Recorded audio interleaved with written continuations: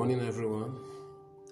This is Lighthouse Podcast, and I believe your night was great, and I know you're quite awake and you're ready for the day.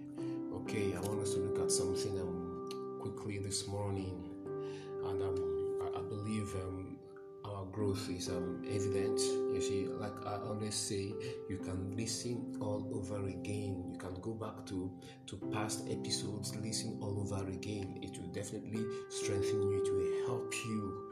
It will encourage and embolden you and strengthen you up. Praise God. Okay, 1 Samuel chapter 29, verse 5. Is this not David, of whom they sang to one another in dances, saying, Saul has slain his thousands, and David his 10,000s. Okay, you see, this was when, he has actually joined himself with the Philistines, and the Philistines were about to go to war with Israel, and he wanted to join them, but the princes of the Philistines were against that. They were angry with the king for actually allowing David join them, and that was when they actually came up with that. You see, they heard it. He was one that actually slew their champion. They heard it. So this was the reason that they didn't agree that David should go with them to fight against Israel. You see, David's fame had spread all around the territories. You see, but one thing you must understand, David did not go about announcing himself. No way. You see, and moreover, look, David only killed Goliath. You see, that was an overblown accolade, and this is why we must be careful with the praises of men. And this was the accolade that actually stirred up Saul's insecurity. Saul did not become insecure because of David. David's issue actually aroused the insecurity in Saul. You see, you get that? So the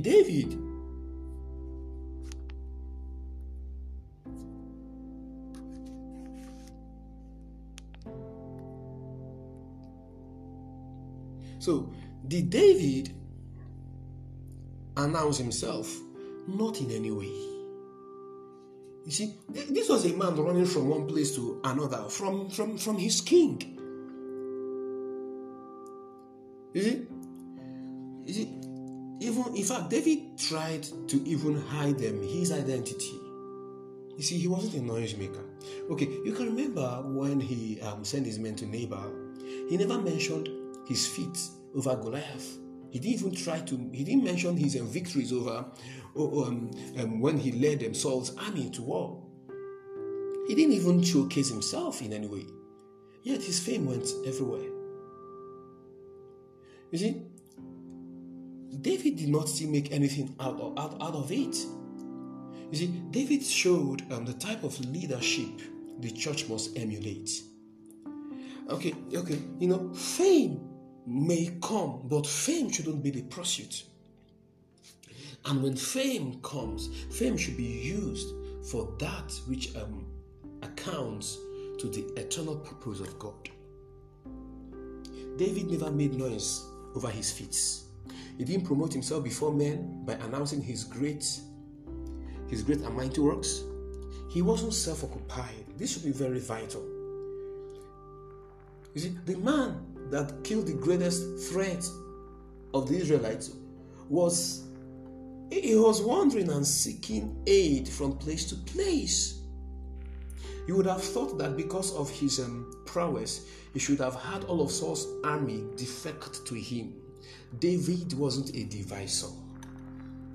You see, those who came to him were nobodies.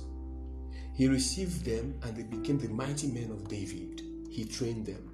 This is leadership, and this is what we should emulate. You see, we shouldn't seek to destroy another man's flock by actually attracting his flock to ourselves.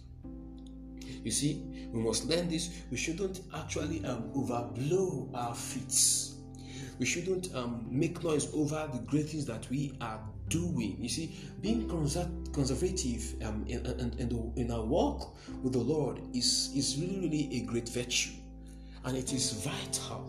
And I believe we have seen the leadership of David, and it is something that we must emulate. You see, David did not drink in the praises of those women. You see, Saul paid so much attention to it that it stirred up insecurity in him, and he began to actually seek David's life.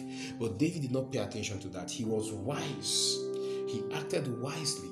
You see, he acted wisely, and the leader must be wise and discerning so that he may actually stay on course, just as the Lord will have him be. Praise God. David, the leadership of David is such that is worth emulating. And I believe you got something from this morning. And I pray for you, be a pastor, be you a leader, be you a believer, that our conduct will always be according to the truth of God's word. And in our leadership, we will emulate that which is according to the truth of God's word. That there will be no room for offense, that the ministry will not be put to blame in any way, and Jesus glorified and we are edified. In the name of the Lord Jesus, amen. It's still me, Pastor Chooks, Pastor Lightway Equipping Network, Owerri State, Nigeria. Keep listening, keep sharing, keep following. Enjoy your day. God bless you.